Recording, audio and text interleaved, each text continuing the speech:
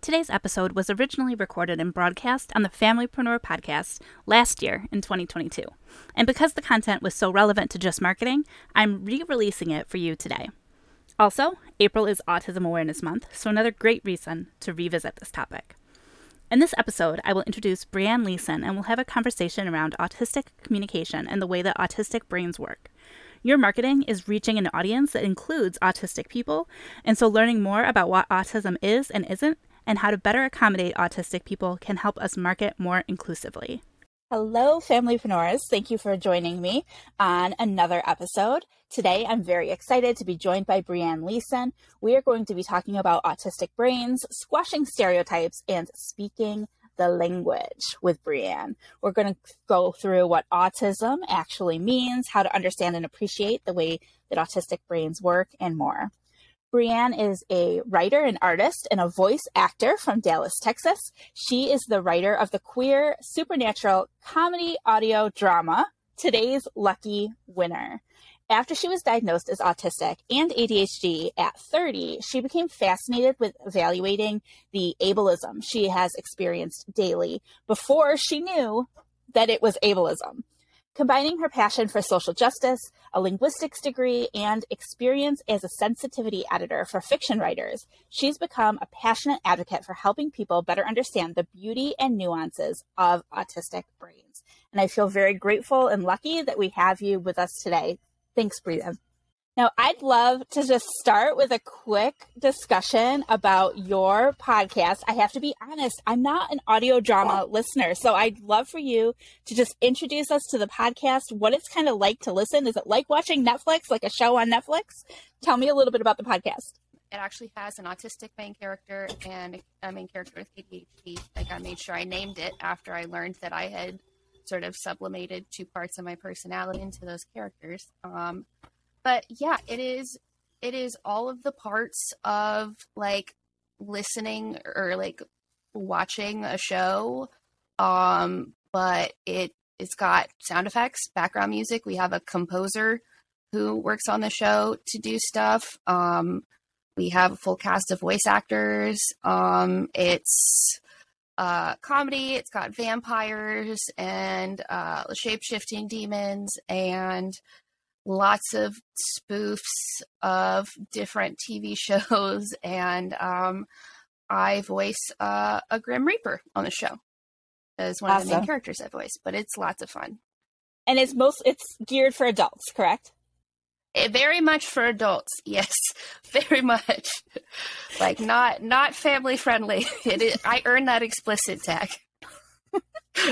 We have a lot of parents listening, so just to make sure, because I instantly think, oh, my kids would love that. Yes. But possibly give it a listen first. Before. Yeah. For sure. I think one of the prevailing comparisons we get is like Stoner Buffy. So if that gives you some sort of idea, like raunchy Stoner Buffy. So that's awesome. It brings me back. Let's talk about now. Can you tell me a little bit about the process of being diagnosed at 30? I know for me, I'm a little bit older than 30, a little bit. But I've had some questions about whether I have ADHD. Like that's something that has come up a lot in the past years. I've never gotten a formal diagnosis. You went through those steps though and did the formal diagnosis. I'd love to just hear a little bit about that. Yeah. So at the beginning of the pandemic, with my routine in shambles, which was my number one coping mechanism for both, I started sort of behaving in ways that I didn't really understand, and I couldn't focus on a lot of stuff. So I started looking into like, why am I behaving this way?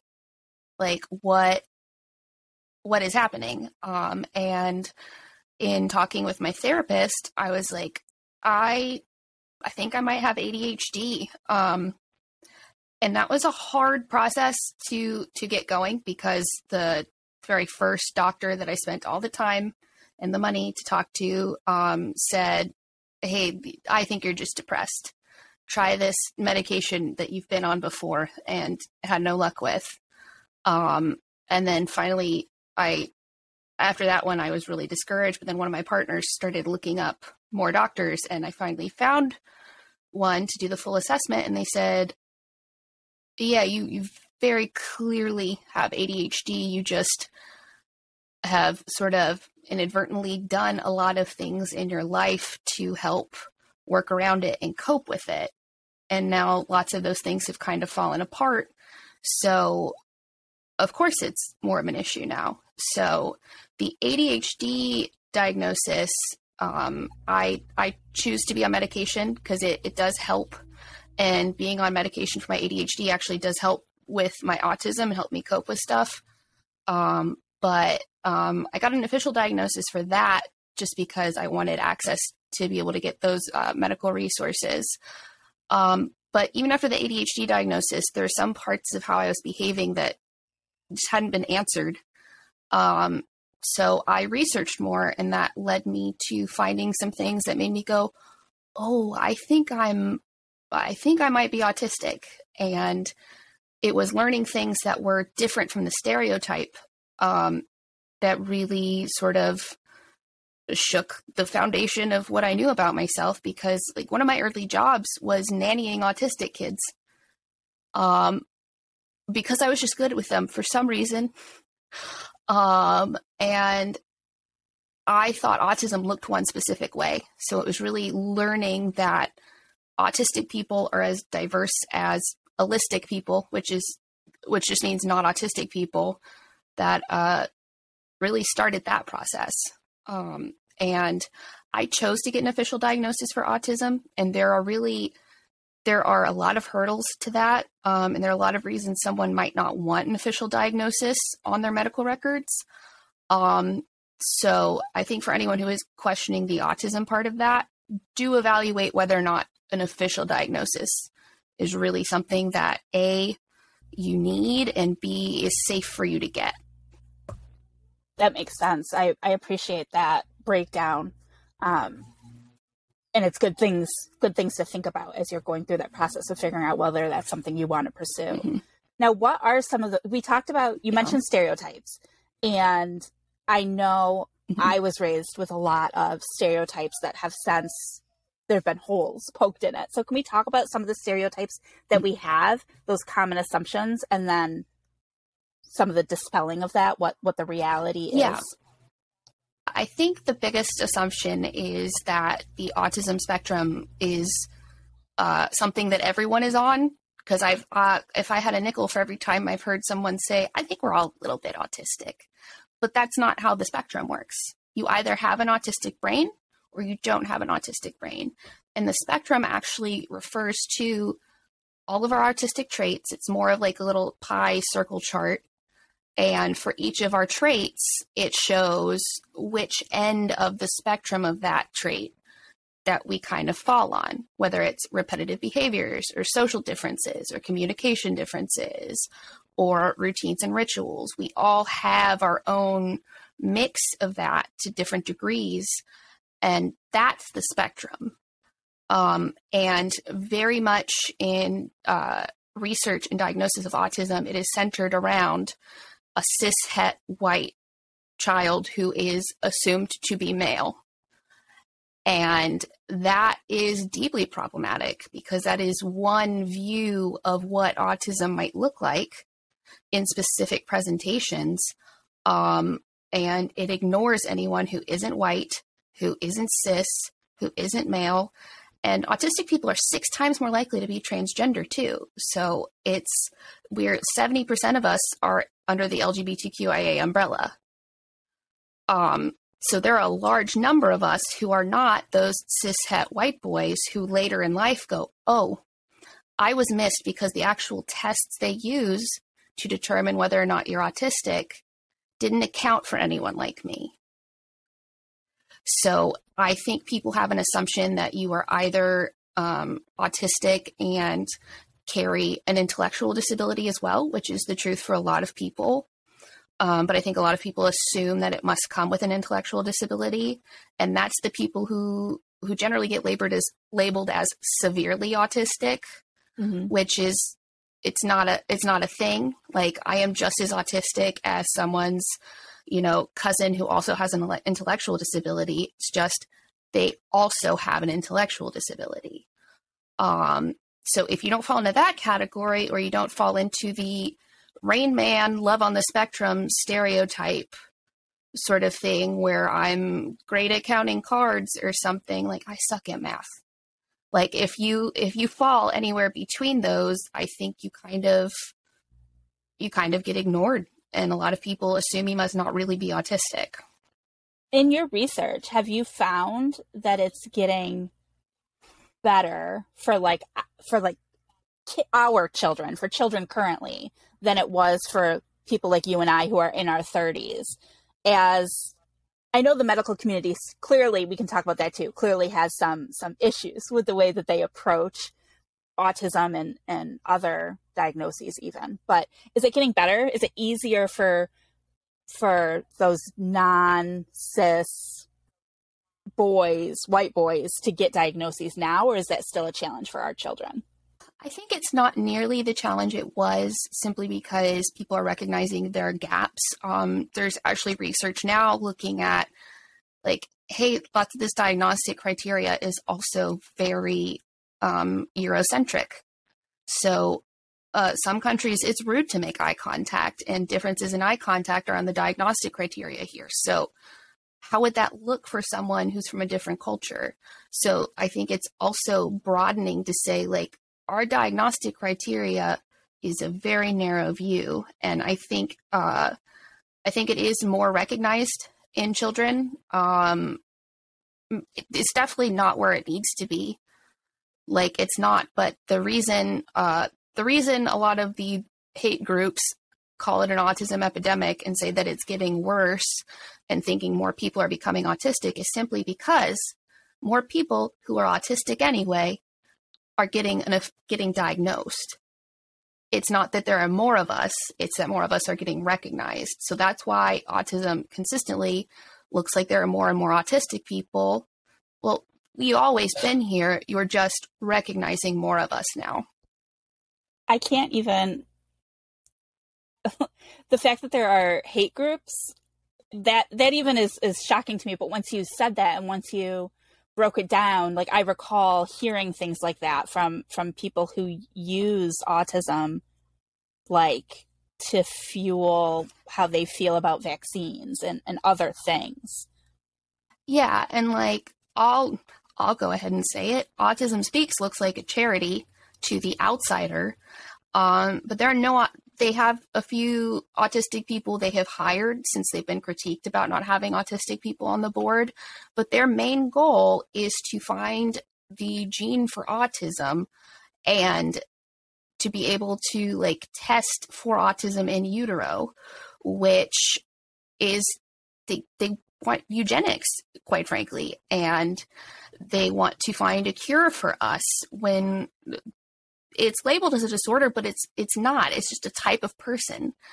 And we have a harder time in certain environments, but we've always existed. And Autism Speaks had a commercial that compared us to cancer, said we would ruin marriages, said that autism would steal your child, and just made it look like we're a burden. And most of their money goes to either making sure we don't exist anymore, or a therapy that basically, it's a therapy from the person who invented conversion therapy for gay people, to make us act like we're neurotypical. Which is disturbing and disgusting to even think about. And you mentioned this in another podcast I listened, to, where you were guesting, but, like, it's not like autism isn't the problem. The problem is how the neurotypical world perceives and interacts with autistic people. Did I get that right? Yeah, like, there are certain things about the world that would be harder for me in general. Like, there's certain things where being autistic would still make some things harder in general, but I think a lot of my life would be made a lot easier, and many autistic people's lives would be made a lot easier, just because if the neurotypical world made more of an effort. And it's in such basic things like globally, there is an 85% unemployment rate for autistic people with a university education. And the vast majority who are in a job are what would be called underemployed. So for me, I have a degree in linguistics, but the social aspect and the politics of academia kept me from being able to even access the idea of going to go get my master's. And then trying to find a job in linguistics after that relies on a lot of social stuff. Like you had to be in good with someone who is a professor to get this TA job, and you had to do this. So for me, after college, I ended up making more using my autistic special interest of comics, working at a comic book store. And my degree, I don't even know where it is, but the reality is that our social differences and the fact that people won't meet us in the middle, that is possibly one of the hardest parts because it affects everything in your life. Many of our listeners are entrepreneurs. Some host podcasts like I'm doing, like this one. What are some tips, some strategies that we can start to implement or practice that would help us be more inclusive towards autistic people in the autistic population, whether that's potentially a podcast guest or a contractor or somebody that we want to work with on our team? Yeah, I think one big thing is don't assume the worst. They have done studies where they've showed autistic people, and before even speaking to us, the people decided they didn't like us. And a lot of that is based on this sort of structure of ableism that autistic people tend to quickly filter things through stereotypes and social constructs they know. And a lot of our behavior just puts up red flags. And rather than taking a second to say, hey, is this really a red flag that this isn't a good person? Or am I looking at characteristics of a disabled person and making a snap judgment? And that's called a thin slice judgment. So that goes into communication too. So I'm quite literal. I'm actively, manually choosing each word I say. I don't use subtext, but in the workplace a lot, and anywhere really, subtext gets added for us where there was none, and people make assumptions. So I think just challenging, like, has this person said something rude, or have I perceived it as rude? I think learning to stop and pause and manually evaluate interactions with autistic people would go a long way, because I'm masking because I, at this point, can't totally turn it off all of the time. But I have to manually add tone to my voice. I have to tell myself to make certain facial expressions that are deemed appropriate. For some autistic people, eye contact is painful. For me, it's uncomfortable because it feels like someone's seeing me naked. I think that's the closest comparison. I don't like it. But we have to force ourselves to do this stuff during work stuff. And masking is directly linked to our high rate of self-harm. Self-harm is our second leading cause of death. And if more people went a longer way to just understand how we communicate and not make snap judgments and not assume what we mean by our face, I think that would go a long way just to be understood. Sticking with plans, changing plans last second, is super disruptive to a lot of autistic people. I think being comfortable with having someone ask you questions. I don't know how many workplaces I've been in where I have asked a question after I've been given a task, and I've been met with hostility because they've assumed I'm challenging them, or that I'm saying the thing they're asking me to do is wrong. But I need the full context of something. I need to know why I'm doing it so I can figure out the details in my head, because my brain will not filter out, well, this is the one way I'm going to do it.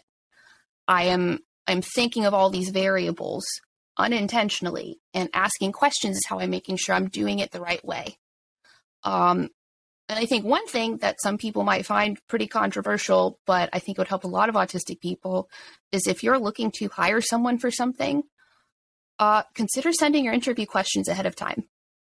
Because even questions, it takes me longer to process what's actually being asked. Because when autistic people ask questions, I think autistic people will be quite surprised how often they're not actually asking the thing they're asking. And I don't know how many times someone said, oh, I wasn't really asking you that. I was asking you this. So being able to look at questions ahead of time and being able to say, oh, I think this is what this person's asking, gives the time to process and come up with a genuine answer. It's not that autistic people don't know or have to make something up. We process things differently. And verbal communication differences are one of the spectrum traits. So it's an immense help. I can't speak for every autistic person, but I know I communicate much better over email. Like phone calls, I full body reject because I can't see the person's face. And I have to manually look to say, oh, they're making this face. They could be feeling this way. I don't have all the data I need to really understand the conversation well. And written communication helps give me more time to process and edit and ask questions. And really, those are the cursory things. I think just not assuming the worst and learning our communication. And also, someone doesn't have to disclose to you that they're autistic for you to recognize those traits and realize, okay, maybe this person needs this sort of communication. Because I think when you learn to recognize those traits, you're going to start recognizing just how many people you meet every day who have them. And I think it just makes us much more compassionate people to recognize, like, oh, this person would be better served if I did this. Right. So people don't need to have a label. You don't need to have justification to be kind and patient and open-minded. Now, I do have a quick question. And I apologize. Yeah. There's a little lag. Before we continue, I just want to get some clarification. You're saying holistic. Is that a word? Allistic. ALLISTIC. Okay. And can you define that for me so that I can make sure I'm understanding it correctly? Allistic just means not autistic. So someone with ADHD would be neurodivergent, but they would be allistic, meaning they're not autistic. Hearing that response to like what we can do, if you're watching the video, you probably caught a face of mine because I'm like, oh, I should have, as a podcaster, providing questions ahead of time would have been a way that I could have helped you better prepare. And not just you, but all guests, right? Like that's one way that a podcaster could potentially make an interview easier. Yeah. And like for me, I'm very fortunate that my communication set, verbal communication was not always the easiest for me. One of the reasons I kind of was led to autism, was learning about hyperlexia. So it just means I started reading far too early and had a fascination with words and stuff. But I got better at verbal communication, and I also got a linguistics degree, which made it easier for me. But for a lot of autistic people, it is very much challenge. And like, I have to manually go in my brain and try to choose the exact word I want when most people say, oh, well, I'm getting the basic idea across. So getting things ahead of time. And I know a lot of people are like, oh, but I want a natural conversation. Natural conversation is different for autistic people.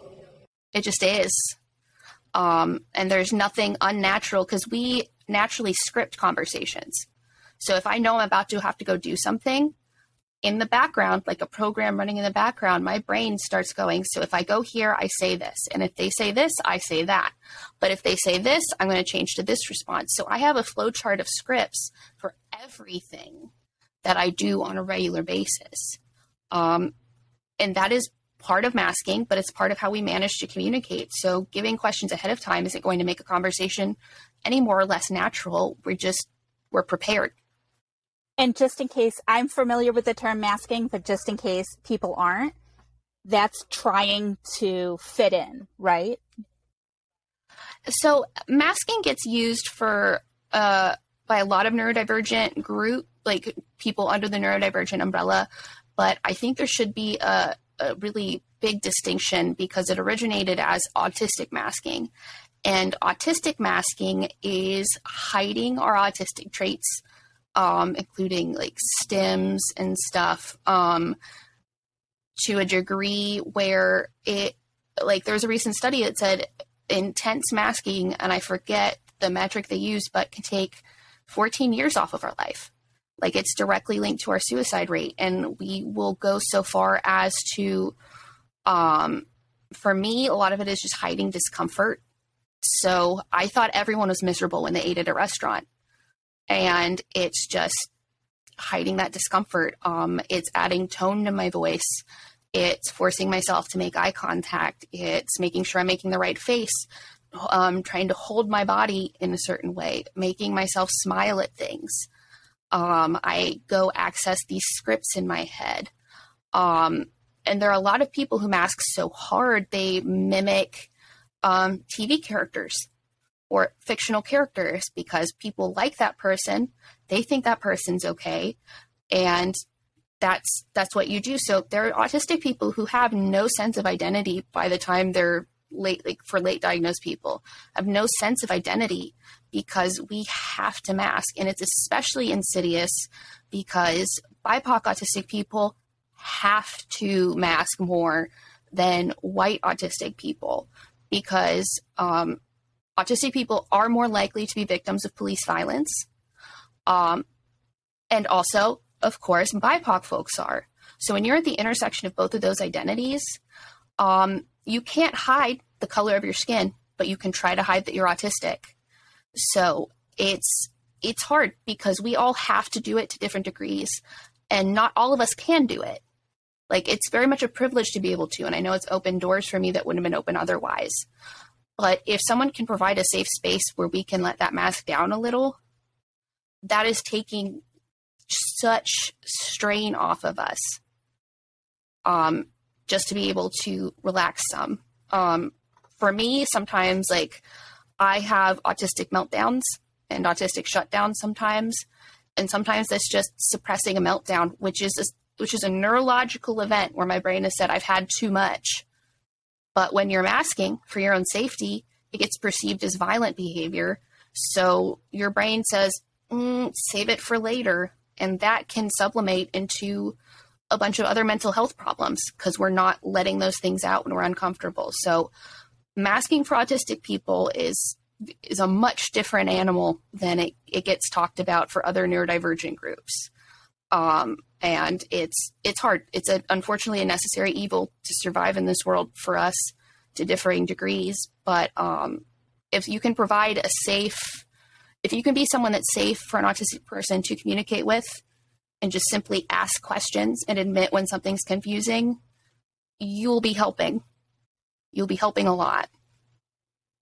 That's great to know. I really appreciate your willingness to be vulnerable, to share all of this information with us. I just appreciate you putting yourself out there and helping in a way to help us allistic people. I'm going to use my new word of the day to be more open and accepting and compassionate so that we can hopefully make the world a better place for everybody. Yeah, thank you. No, I think I like talking about it, and I've had people message me going, "Hey, I'm actually seeking an autism diagnosis now because I didn't know everyone didn't operate that way." So I I also think if the way I described how I operate resonates to anyone, go do some research. Like, go do some research for yourself. Yeah. Having those answers, like, now I can't remember. Isn't this awful? I can't remember if you mentioned it in this episode or in another one, because I've listened to a few of yours, but like having those answers has helped you to understand why your brain works and make sense out of things. So you no longer feel like, I think you called it broken. Yeah, because it's like I was trying to use just the owner's manual to something that I'm not, like a Jeep to operate. And it's like, oh, by the way, you're not a Jeep, you're a Vespa. That's why this didn't work. And I'm like, oh, okay, well, now I know, now I have the language and the access to the information I need to know how to take care of myself. And just having access to that language, I think, can help people quite a bit, and to be more compassionate with yourself and know, like, hey, there's nothing wrong with you. You're on a different operating system. I love that example. Now, where can our listeners, obviously they can find your podcast wherever they're listening to this podcast. They'll likely be able to find your podcast, Today's Lucky Winner. Where can people connect with you if they want to learn more or continue this conversation with you? Yeah, on Twitter, my handle is at Hot Sauce Ghost. And on Instagram, it's Brianne_Leeson.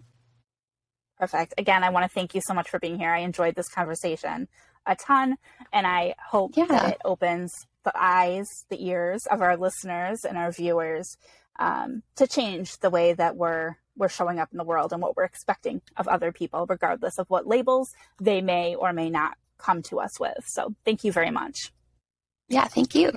It's important to remember that autism is a spectrum and not all autistic people are the same.